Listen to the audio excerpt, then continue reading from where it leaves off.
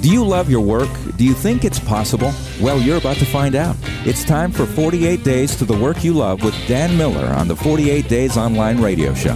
Whether you need a professional tune-up or a work overhaul, this is the program for you. Now, here's your host, Dan Miller. Well, hey, what is it that you need today? Do you need a professional tune-up? Or do you need a major overhaul, like our intro says there? You know, sometimes it's healthiest just to draw a line in the sand and say, I'm not going to do this anymore. You know, this week I had to effectively say goodbye to an old faithful friend of mine, my Isuzu Trooper. You know, I'm a car guy, as I'm sure you recognize if you listen to this at all, and I have an Isuzu Trooper that I've had around for about 10 years now. It's just been an old faithful friend. You know, we jump in it when it's snowy out because it has four-wheel drive and our cars don't. I use it to run to Home Depot or to make a delivery or help somebody move, or I use it as a loaner a lot where somebody needs a vehicle and I just tell them, hey, take the Trooper, no problem. We don't really need it. Just use it until you get your own situation worked out. But anyway, it had a break in the radiator at the top, spewing water out. And I told the radiator place, I said, you know, before you put a new radiator in it, check out why it's running so rough. Check out why it has so little power. That's deteriorated pretty rapidly over the last couple of months. So they called me with some bad news. It has 4 cylinders. Cylinder number 1 had 150 pounds of pressure. Cylinder number 2 had 70. Cylinder number 3 had 0. And cylinder number 4 had about 65. Well, long story short, that means the engine is in pretty rough shape. Possibly a valve job would do it. It may be more than that. It may need rings as well. But all told, with the combination of the radiator and the engine, it's really time to recognize this vehicle has provided the service it's going to provide. Now, you know, it's almost like a divorce when you say goodbye to an old friend like that. I mean, me being a car guy, yeah, I get attached, and I hate to just take something to the junkyard or just discard it. But it really is beyond the point of reasonably repairing it. Now, what if you have a business that's like that? What if you have a job that's like that, where you think, oh my gosh, you know, can I just keep pushing this rope along? Or should I, in fact, draw a line in the sand and move in a new direction? Now, sometimes it just makes sense to move in a new direction. I mean, I have my own brother-in-law. This was years ago, and he won't listen to the podcast. He won't listen to anything I say, never has, so it's not a danger of him hearing this. But he had purchased a business. It was an accounting business, something he was very proud of, had his name on the front of the building, beautiful offices in California. And he was struggling with that. Asked me if I would help him look at his business, which I did. I went out there, flew out there, spent a couple of days with him, looked at his business. I said, this is what I would recommend. I would recommend that you come in here tonight at maybe 2 a.m. Make sure nobody's around. Take everything that you have in personal possessions, your computer, anything you have in personal possessions out of your office, lock the door and never come back. Well, he was mortified. You know, this is his baby. This is his business. Surely he wasn't going to do that. Well, about a year later, he filed bankruptcy. He had $98,000 on 21 credit cards that he had just kept plowing money into this business that obviously wasn't going in the right direction. And then instead of just having a mild blow to his self-esteem, he had a major hit in filing bankruptcy from which he's never really fully recovered. Now, you don't want to do that. I mean, there does come a time, sometimes whether it's with a car or with a business, where you just need to say, I'm not going to do this anymore. Keep in mind, people who are extremely successful, rarely do they start one thing and just have it be knocked out of the park. Now, Mark Zuckerberg, you know, with Facebook, yeah, that's a rare exception. That's why we talk about it so much, because it's so rare to see that happen. Typically, entrepreneurs are going to start 3 to 4 ideas before they find something that really works for them. So you can make modifications what you're doing. You don't have to feel bad about pulling the plug on something you tried that isn't working well. Don't just keep pushing along with something that isn't working well.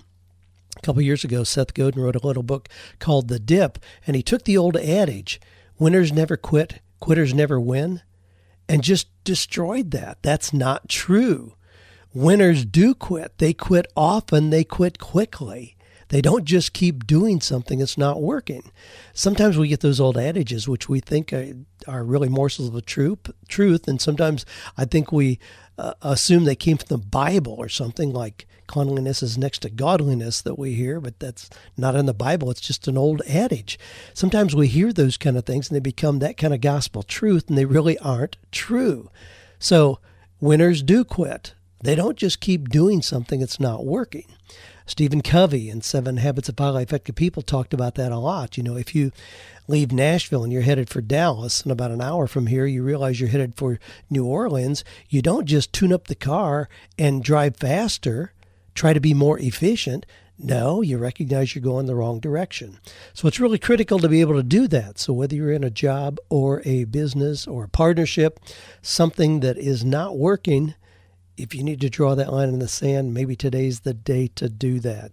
Well, we got some great questions. This is the time each week where we take about 48 minutes, just snag those out of a busy week for all of us to look at these questions that come in that hopefully have some wisdom for all of us. Together, it helps me to think and research and dig. The questions that you ask helps me refine and make my own business application better, as I hope it does for you as we talk through these together. Here's some of the questions. Dan, do you have any additional pointers regarding negotiating salary for jobs with nonprofit organizations? Here's another one we'll hit on. A whistleblower lawsuit was the kiss of death to my career, life, etc., and now it's been 4 years without a job. Any thoughts? Lady asks, should I cut back on my church volunteering to start my new business? Here's another one. We're going to have some deep questions today. I'm wondering about how an external locus of control affects spirituality. Wow. And another one says, my fatherly instincts tell me to sacrifice my dream for the kids' dreams. My soul screams to pursue a new career. What can I do? What do you do if it looks like you have to choose between your own dreams and the dreams of your kids? What should you do? You may be surprised at my answers on some of these. Well, here's a quotation for us today. To dream alone is fantasy if it doesn't move the heart to act. I love that quote. That comes from Dan Allender, who's a psychologist who has a brand new book out called Sabbath. There are several books called Sabbath, incidentally. If you look that up, recognize that book titles tend to be repeated over and over, but it's called Sabbath. But he says, to dream alone is fantasy if it doesn't move the heart to act. I love that. I talk to a lot of people who have dreams and ideas and wishes and hopes, but they've never created a plan of action. They're just out there, those elusive dreams and wishes. Not going to mean much unless it moves you to action. There's a brand new book. I've already mentioned Seth Godin, who wrote The Dip. He's got a brand new book that was just released yesterday called Poke the Box. Now, as with most of his, they've got unusual book titles, and this one has both an unusual title and a very unusual front cover. There are no words on the front cover. It simply has a little icon of a guy kind of moving through, somebody that's actually taking action, and that's all that's on the front cover. But the whole book is about taking initiative. Do something. Start something. Don't just do the old usual routine, normal. Start something. Do something. Take initiative. Great little book. I picked it up. It's a quick read. It's only 82 pages long. You can get it in a couple different formats. You can get a $1 Kindle version of that. I got the physical book because I like to have Seth's books because they're so unique physically. So I like to have them as samples. So I got the real book, and I think it was $9.50 through Amazon. You can get a deluxe version for $75. Now, he's doing some unique things with this being the first of his own publishing company. So you might want to learn about that. The domino effect is what he's calling that. You might want to learn about that. I'll be talking some more about what he's doing, the innovative things he's doing with that publishing company in our upcoming Right to the Bank event. Now, Right to the Bank event for April, I think is sold out. I think Ashley told me that as of yesterday, we were sold out on that. So quite a ways out yet, but obviously a lot of people want to turn their writing into income. If you didn't get into the one in April, you can get into, we still have 2 more later in this year that you can get into. But I'll be talking about things like what Seth Godin has done to kind of take a new innovative approach to the world of publishing. Well, this comes from Mark, who says, I believe I'm close to completing a job search and I'm expecting an offer sometime this week. I've been reviewing 48 Days and was curious if you had any additional pointers regarding negotiating salary for jobs with nonprofit organizations. Do the same rules for budgets and salary apply for nonprofits? For example, they may specify a salary range in the low to mid 30s, but their budget for the position is in the $40,000 to $45,000 range. Now he's pulling that because I lay that out in 48 Days that a company would be foolish to offer you their maximum right out of the gate. So if they have $40,000 to $45,000 in their budget, they may offer you, 38 or 36 as a starting point, assuming that you're going to negotiate. Now, if you don't know how to negotiate, then you may leave a lot of money on the table, which a lot of people do. But he's asking, is this true for a nonprofit? I want to make sure I'm not undercutting my worth while respecting the work that the organization does, knowing they may not have the resources to offer me a larger salary because they are a nonprofit. Or is that simply my perception? Thanks for your help, Dan. Your work has really helped me in this process of finding work in a life I believe I will love. Well, Mark, a nonprofit, when Jim Collins wrote Good to Great, he had a lot of people contact him saying, how do we measure our effectiveness if we are not a for-profit organization, so we aren't as concerned about the bottom line as a measurement of how well we're doing? Well, Jim Collins came back, and of course his previous book was Built to Last, and then he wrote Good to Great. He says it really doesn't matter. If you're a nonprofit, you still have to have three components in place. You have to know what is it that you are passionate about. What is it that you do extremely well, perhaps better than anybody else? And then the third component is what's your economic model? How's this going to generate income? So it doesn't matter even if you're a nonprofit. And this is something that's a major flaw of a lot of people who are drawn to nonprofits. A lot of people think, well, I can't see how this is going to work financially, so I'll just make it a nonprofit and hope that other people give me money. That's a pretty poor premise upon which to start any kind of an organization. If it doesn't hold water on its own, why is it really a good idea to pursue? And the other thing is, real businesses are self-correcting. If a business isn't generating income, it's going to fold. Nonprofits, including churches, tend not to work that way. If it's not working well, they just ask people to give them more money. There's some real fallacies in how we tend to look at nonprofits. And of course, there's a whole lot of correction that's been going on the last couple of years as giving has dropped precipitously. And as we've been seeing the explosion of things like ethical capitalism, social entrepreneurship, some other models that are filling that space where they are doing good, worthwhile, godly, humanitarian, green, however you want to frame it, work, but they are not depending on a nonprofit model to fund it. They're figuring out how can we make this thing sustainable. So now that being said, I kind of went off on a tangent there, but it relates to Mark's question. Don't assume that a nonprofit doesn't have the money to pay you well. I mean, I have a friend who just resigned recently as the CEO of a nonprofit. Now, I won't mention the name of it because it's a big one and well known, but he was making about $650,000 a year as CEO of that organization. Now, that's not too shabby, but most people, knowing that it's a nonprofit, probably assume that he was making, $40,000. No, they have tons of money to work with because the way it's structured. Don't assume that a nonprofit is just running on a shoestring, that they don't have any funds. If it's run well, they ought to have the funds to attract talent and pay talent comparable to what you could make in any other organization. Well, let me move on. Carissa says, now this is another one. I put this right back to back because it relates to the same thing. Do the 3 steps of a job search regarding its aggressiveness still apply when pursuing a position with Christian nonprofits? Or being a nonprofit or donation-based company, can that actually backfire since they have limited resources and run on a minimal staff? Well, again, there's some real underlying assumptions here that I don't think are accurate. I mean, there are nonprofits that are extremely profitable, and there are nonprofits that are not run well there are nonprofits that have a lot of money. There are nonprofits that don't have any money. I mean, but we can't make blanket assumptions just because something is a nonprofit that they're not going to pay their people well and that they have no funds from which to draw, because it's just not true. So approach it in the same way as you would with the value you're going to bring to the organization, no matter how they're structured corporately. If they're a poorly run for-profit business, they don't have the funds to hire good people.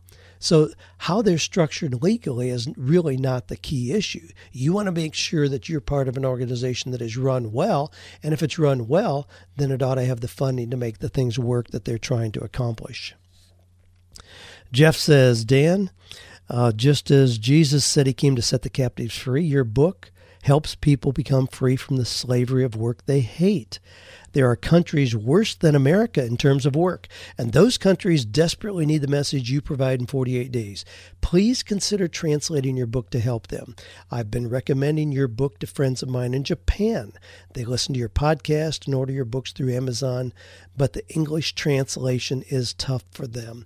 Anyway, it's a new market for you to think about, but the same message and purpose you currently have. Also, it would be great if Dave Ramsey did the same thing. You guys are both setting people free from bondage. You guys' message have helped me in my faith by showing me truth versus lies. Well, thanks, Jeff. I appreciate your comments. Now, let me just kind of give you feedback on what happens when Dave or I work with a major publisher on our books. The publishers are responsible for translations. I really have no input on that at all. But it's interesting. It's always thrilling to me when I get copies of books, my books, that have now been translated into other languages, which 48 Days has, incidentally. 48 Days is available in Spanish, and then also in a Spain translation from Spain, which is not the same Spanish as spoken in Mexico, as an example. It's in complex Chinese, simple Chinese, Portuguese. A couple of weeks ago, I got copies of it, and I couldn't quite make out what it was, and finally figured out it was Romanian. So 48 Days has been translated into a lot of different languages, and they're always negotiating to have that done. Again, that's kind of behind the scenes, not something I'm involved with personally, but it is spreading, and I would suspect is in probably 10 or 12 different languages at this point. But thanks for your comments and your affirmation. Benjamin says, Dan, I've read both your books, just finished the 4-Hour Work Week based on your reader recommendations. Now I am looking for opportunities for my own meme so I can dispose of my hour each way commute. Considering the hoops you jumped through to license Taking Care of Business for your podcast, it struck me there should be a better way.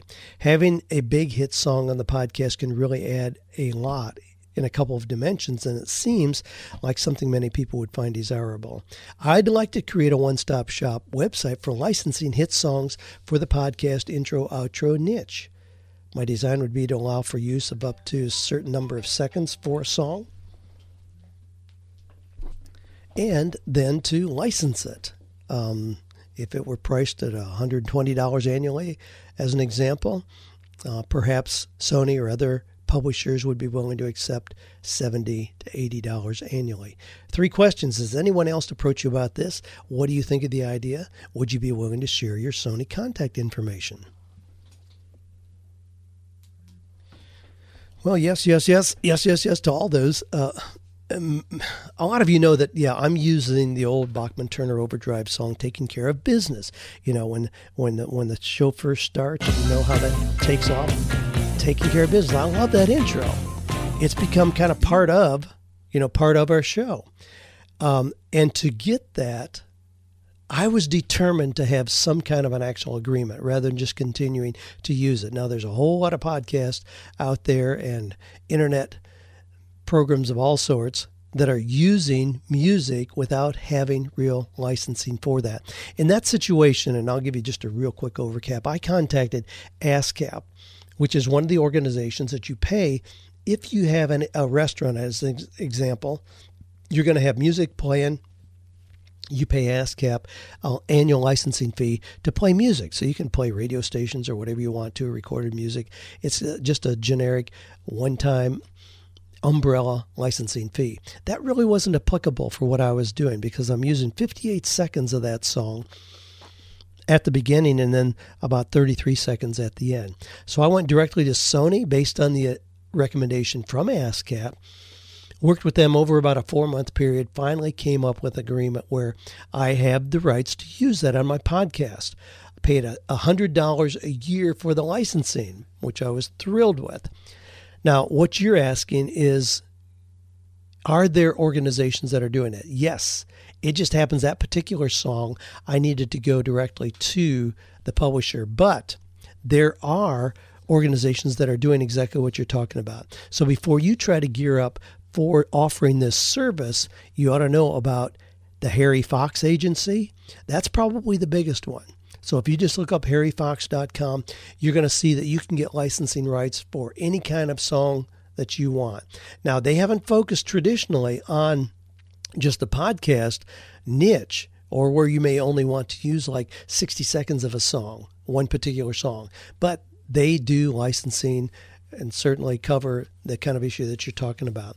Another one is Greenlight. So if you go to greenlightrights.com, you'll see, again, there you can ask for rights to any kind of song that you want to. Same thing is true for movies. If you go to Wing Clips or Real Classics or just clips.ws, I mean, you can license things for commercials, for use on YouTube, videos that you're doing. So there are a lot of organizations doing what you're doing. I think probably, in answer to your question, Benjamin, to set up a new business to do it just for the podcast market alone, well, I don't know. I mean, there's so much happening in that arena. I think they probably I was going to say that may be too restrictive to create a business, but I suspect that it's not. With the explosion of podcasts, I would think maybe it is a reasonable approach. So if you put yourself in the podcast world and let it be known that's what you're doing, I think that is a reasonable business model. Daryl says, Dan, I was a nationally certified human resources professional. Ran into corruption at my job. I attempted to fix it with management. Then I got fired. Then I got mad. And then I filed a wrongful termination, a whistleblower lawsuit. I lost the lawsuit. It was the kiss of death to my career, my life, etc. It's been 4 years now without a job. Any thoughts? Thank you. Well, this is a tough situation, obviously. And I agree with you that you're in a position that you are. However, I think you can today draw the line in the sand. Don't think that being fired is closing the door for you. I mean, just don't allow your thinking to accept that, because I don't think that's true. If you were a certified human resources professional, then you still are. It doesn't take that away from you. The fact that you were fired and that you then filed a lawsuit, you lost the lawsuit. Yeah, it's a lot of negative energy there and a lot of negative things that have happened, obviously. But those things are not obstacles for you moving forward. Everyone has obstacles to overcome.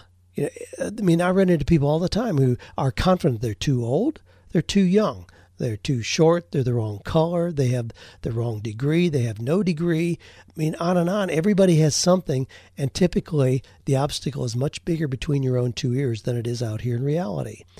I mean, if you were interviewing, as an example, in order for somebody to know these things about your past, they would have to do a reference check. Now, certainly if they Google and blah, blah, blah, but here's the thing. You interview, you go through that process. Companies rarely, if ever, check references until they've already made a decision that they want somebody. So, you ought to be way down the process in terms of having great interviews and having job offers before this ever comes up. If you are at that point where a company has already interviewed you, already decided they really want you, then you can address this. Then you ought to be able to explain this if, in fact, it comes up. But I really doubt that it's going to.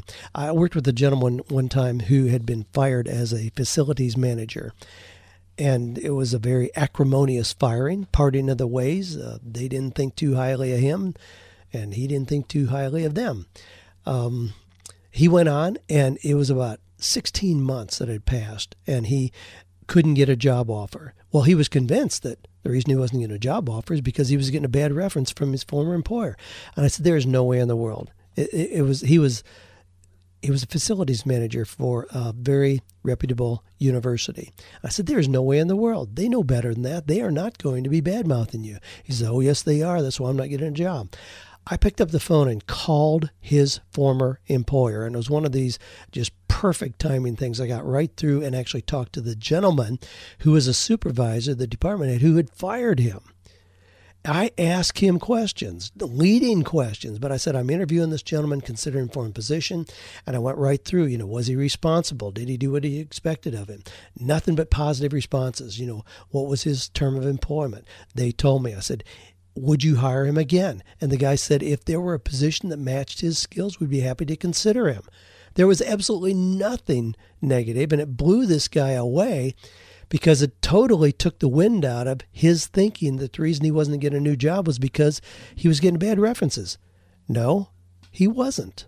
He needed to move on and realize that wasn't a real obstacle except as it played out in between his own two ears. And you need to do the same. Okay, Charity says, well, let me move on. Richard says, Dan, I'd love to start a small landscaping business on the side, but I can't figure out how to do it, being that I work Monday through Friday, 9 to 6 o'clock. Some Saturdays, I'm not in a position to quit this job to get it started. Any ideas would be appreciated. Well, if you're going to make a transition into a new business that is time and labor intensive, yes, you have a challenge. And you can't do landscaping from 6 o'clock to midnight. It has to be during daylight hours, so you have that additional complicating factor. A lot of businesses that people want to start today, you can create a transition because you can do it in discretionary hours that don't interfere with your work time. In your case, you really are going to have to figure out a way to make this transition, so here's how I would do it. Landscaping business is not something that has a long startup time. You can go out this afternoon and talk to people, or right here at the spring of the year, you can go out and talk to people and line up, 15 jobs this afternoon. So there's not a long lead time. You just need the time to focus on doing that. What I would do is save up the money from your current job until you have a 30-day cushion.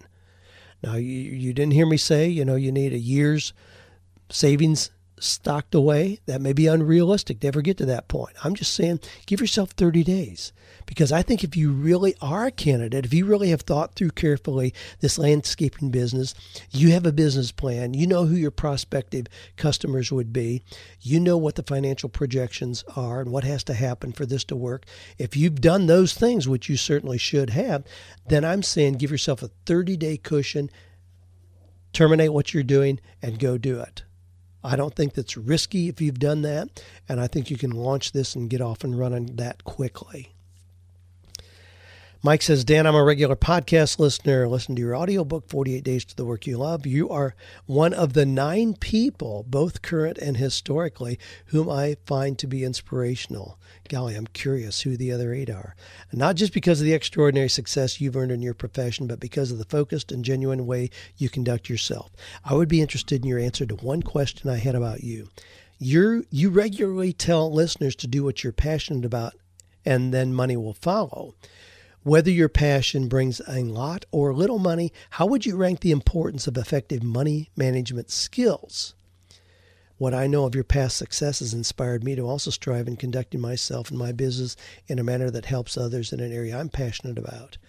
I publish a small magazine called The Quarter Roll that includes stories and articles that show readers ways to make themselves and their families less vulnerable to the whims of the economy, life circumstances, or employers.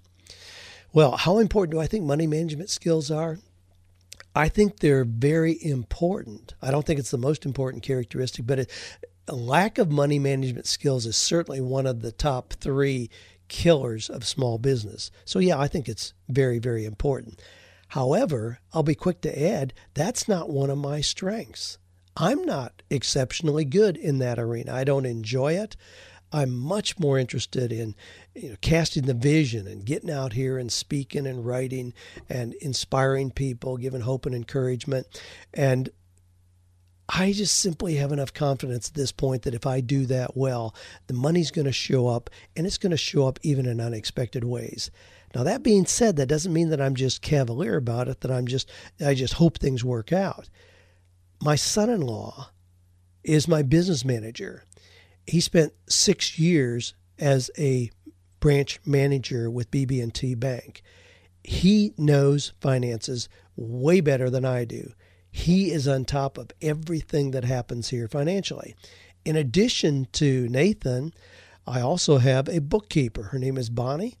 She was here yesterday. We spent a lot of time going over, or already starting to go over February, even though we were just one day beyond February financials. I mean, we track things really carefully. She has extensive chart of accounts, and she knows exactly where every penny is spent, how to categorize it, and how to pull the reports together.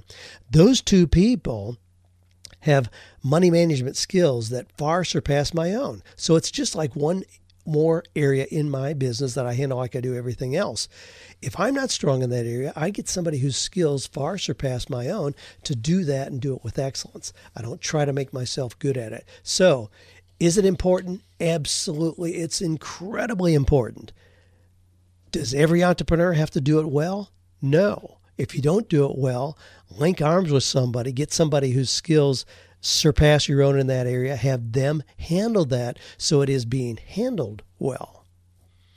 Hope that wasn't a sidestep. But that's how I handle it. Again, I mean, financial statements, P&Ls bore me to death. That's not what gets my attention. That's not what gives me a thrill. I mean, I've had some incredible years in terms of income, but I mean, that doesn't,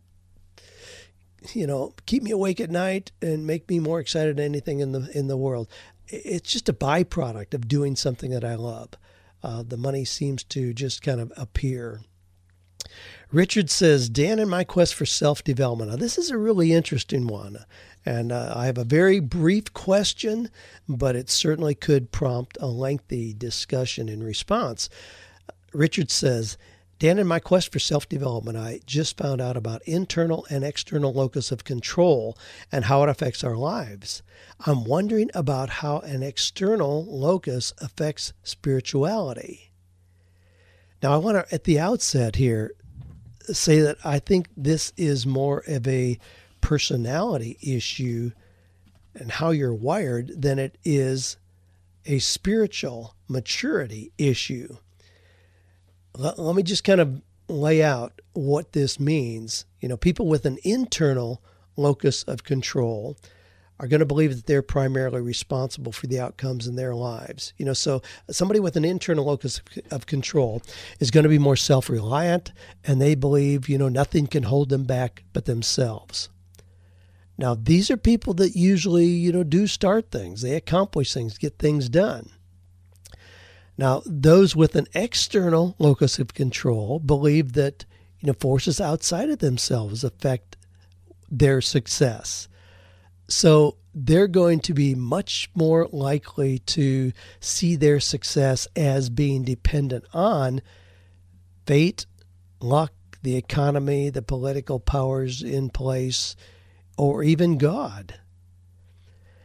Now, this is really, can get real dicey theologically, and I don't know that I really want to go there because I don't want to frame this as a right or wrong, and I don't think that we can frame this in a way that as you become more mature, you move in one direction.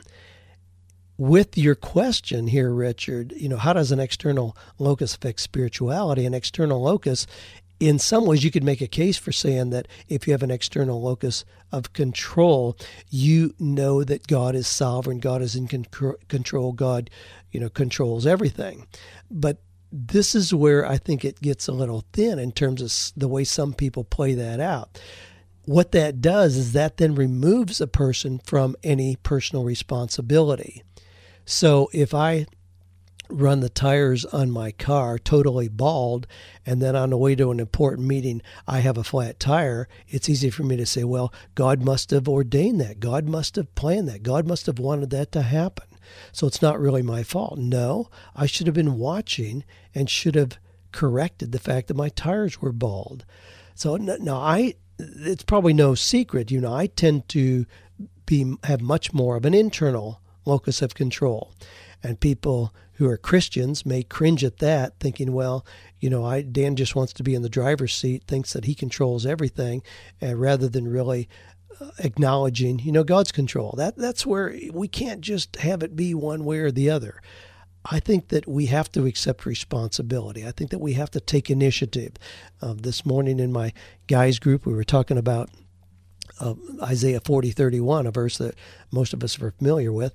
They that wait upon the Lord shall renew their strength. They shall mount up with wings as eagles. They shall run and not faint, walk and not be weary, so on.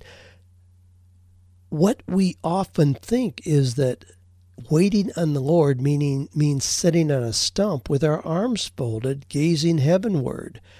That's not what the word wait means in that application. The word wait there comes from the same word from which we get waiter. It means to be busy doing what needs to be done.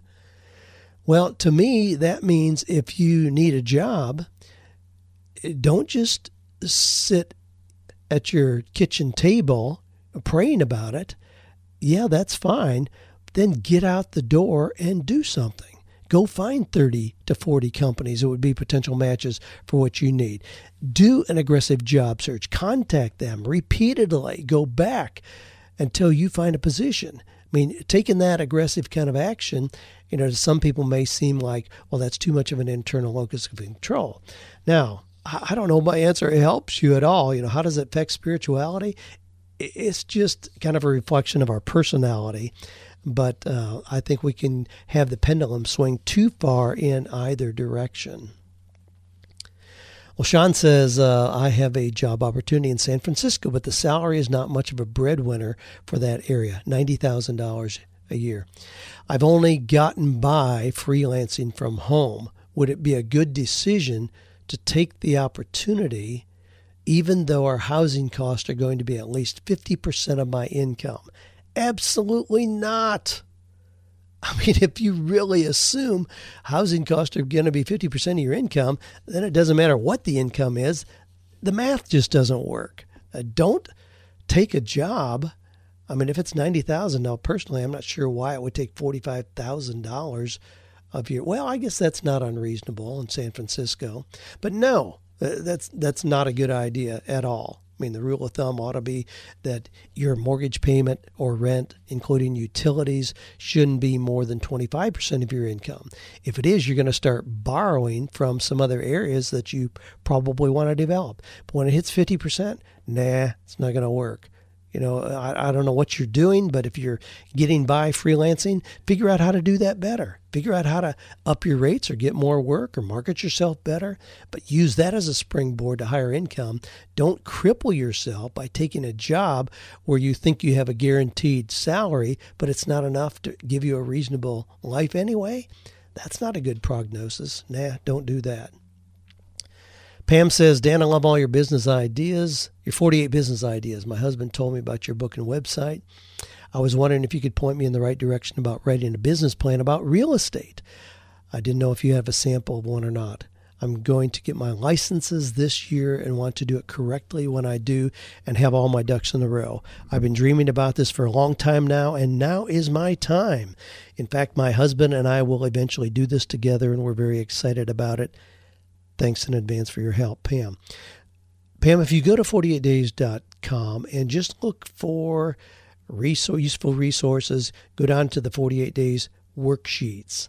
You'll find there a business plan that you can open and fill in. Take a couple hours to just go through that. It's a free resource. Just fill it out. It's really not any different if you want to be a real estate agent, be successful in doing that, or if you want to start a window washing business or the corner bakery. The principles for doing a business plan are the same. Now, this is not something that's going to require lots and lots of time. It's not going to be an 85-page document that you take to the bank to get a loan, but it just helps you conceptually think through, what is my business? How are other people who are doing it well doing it? What happened to people who were doing it or thought they were and now they're not doing it anymore?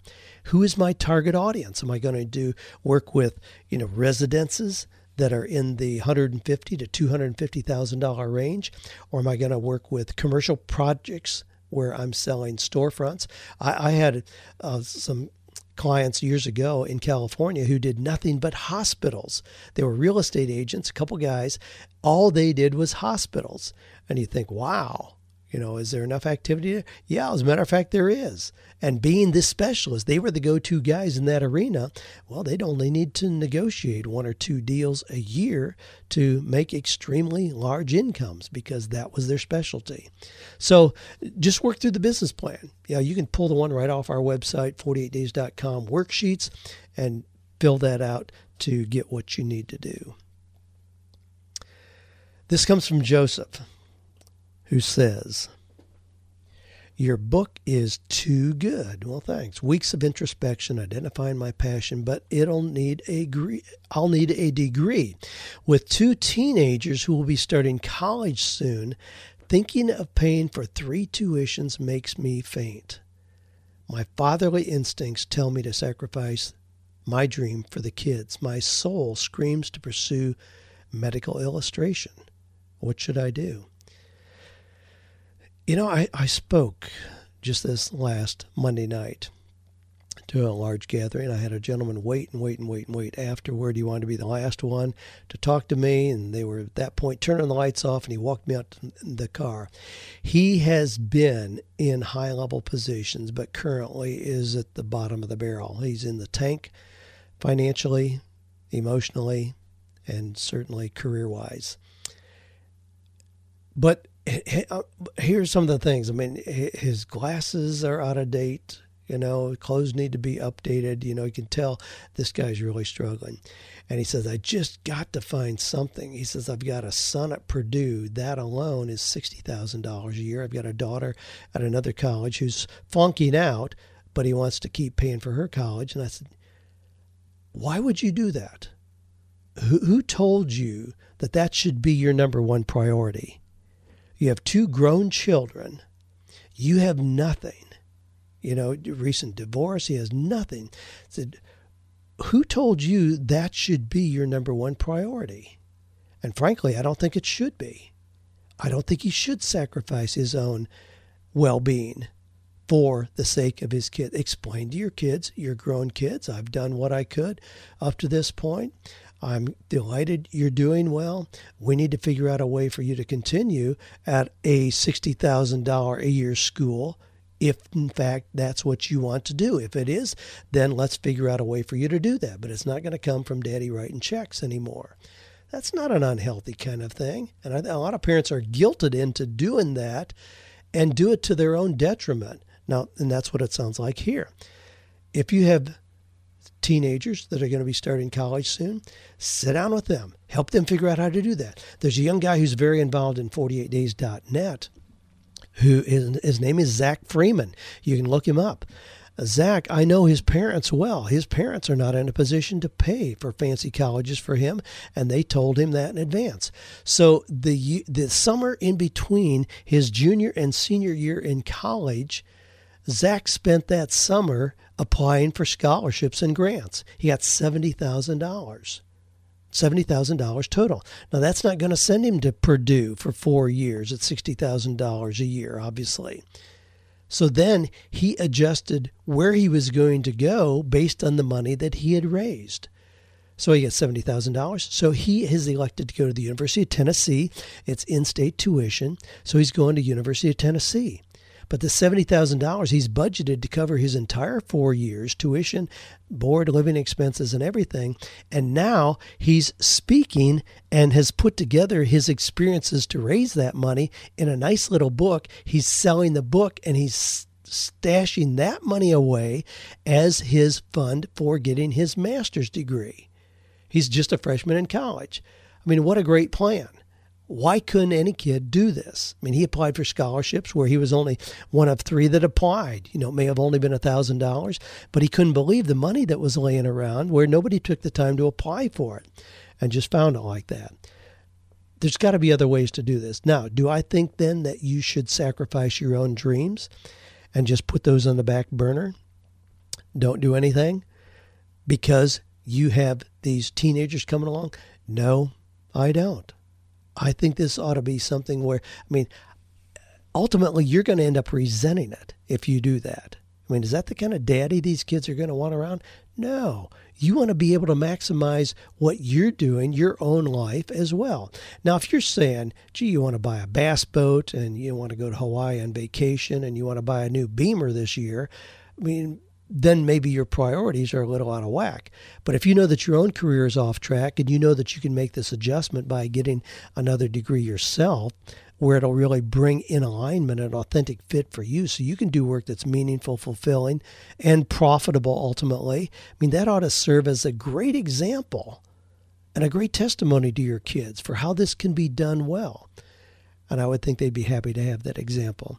So no, I think you ought to make your own plans. If this, in fact, is a fit, if your wife is supportive of what you're talking about here, and then just look at, okay, how can we make all of this work? Look for what Covey calls and solutions, not either or. Usually we would very quickly look at situations like this saying, well, either I can help the kids through college or I can go to college and they can get stuck in a ditch. No, look for solutions that would allow you to both do everything that you want to do. It may be in a process where they are encouraged to go to in-state schools where the tuition is a third of what it's going to be somewhere else. And you do the same for your degree. Or they may be encouraged to go to the University of Phoenix, get an online degree, which cuts the cost even more. Or perhaps you could do the same for yours. Start looking at ways, confident that you can accomplish everything that you want to accomplish instead of thinking that somebody's going to be left holding the short end of the stick.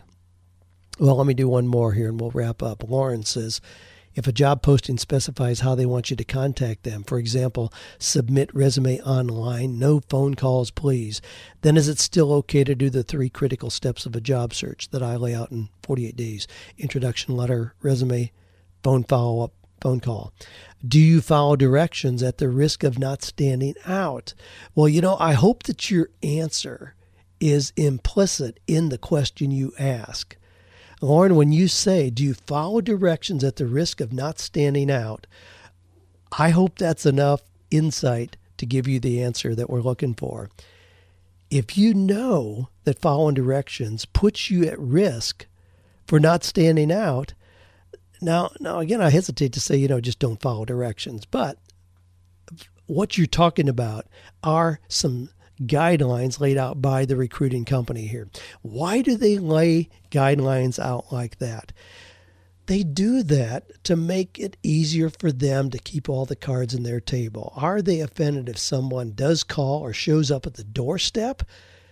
My goodness, depending on the position, they're going to see that as taking initiative and exactly the kind of characteristics they want. If somebody is applying for a sales position, I have a friend who's a recruiter here in Nashville, and he recruits for sales positions. This is how he does it. He'll have you come in, and so I say, Dave, you're really a great applicant. Boy, things are looking good. It's Friday afternoon. Tell you what, I think we're going to move forward with this. You call me Monday afternoon, and I'll give you what the next steps are to get you on board here. Man, you spend the weekend telling everybody, golly, it's in the can. I'm going to get this job. This is so cool. You're celebrating already. Monday afternoon, you call back. Gee, no answer. Can't get a response. Tuesday, you call. Gee, no answer. What is your thinking likely to go to? Your thinking is likely to say, they had another candidate. They made another decision. I'm not the one they chose after all. You hang your head. Okay, you're back in the game again. Now, my friend, the recruiter, purposely ignores the first 3 callbacks. Purposely. He's recruiting salespeople. He wants to know, are you a salesperson or not? If you're not willing to be persistent in securing the position, you probably aren't going to be persistent in securing sales with customers either. It's not the kind of person he wants on board. You can be creative, go outside the line, ignore directions, whatever, when you're looking for a job. Be creative, do the things that are going to make you a great candidate. Well, we're taking care of business. Hey, Dan Miller here. I love this time with you all, the listeners. Keep those questions coming in. Just go to the podcast link on 48days.com to submit your question, or just shoot a question to Ask Dan at 48days.com. Enjoy the process. We're at the spring of the year. It's a great time to be planning out what you want to accomplish this year as you continue to find or create work that's meaningful, purposeful, and profitable. Believe that it's there for you.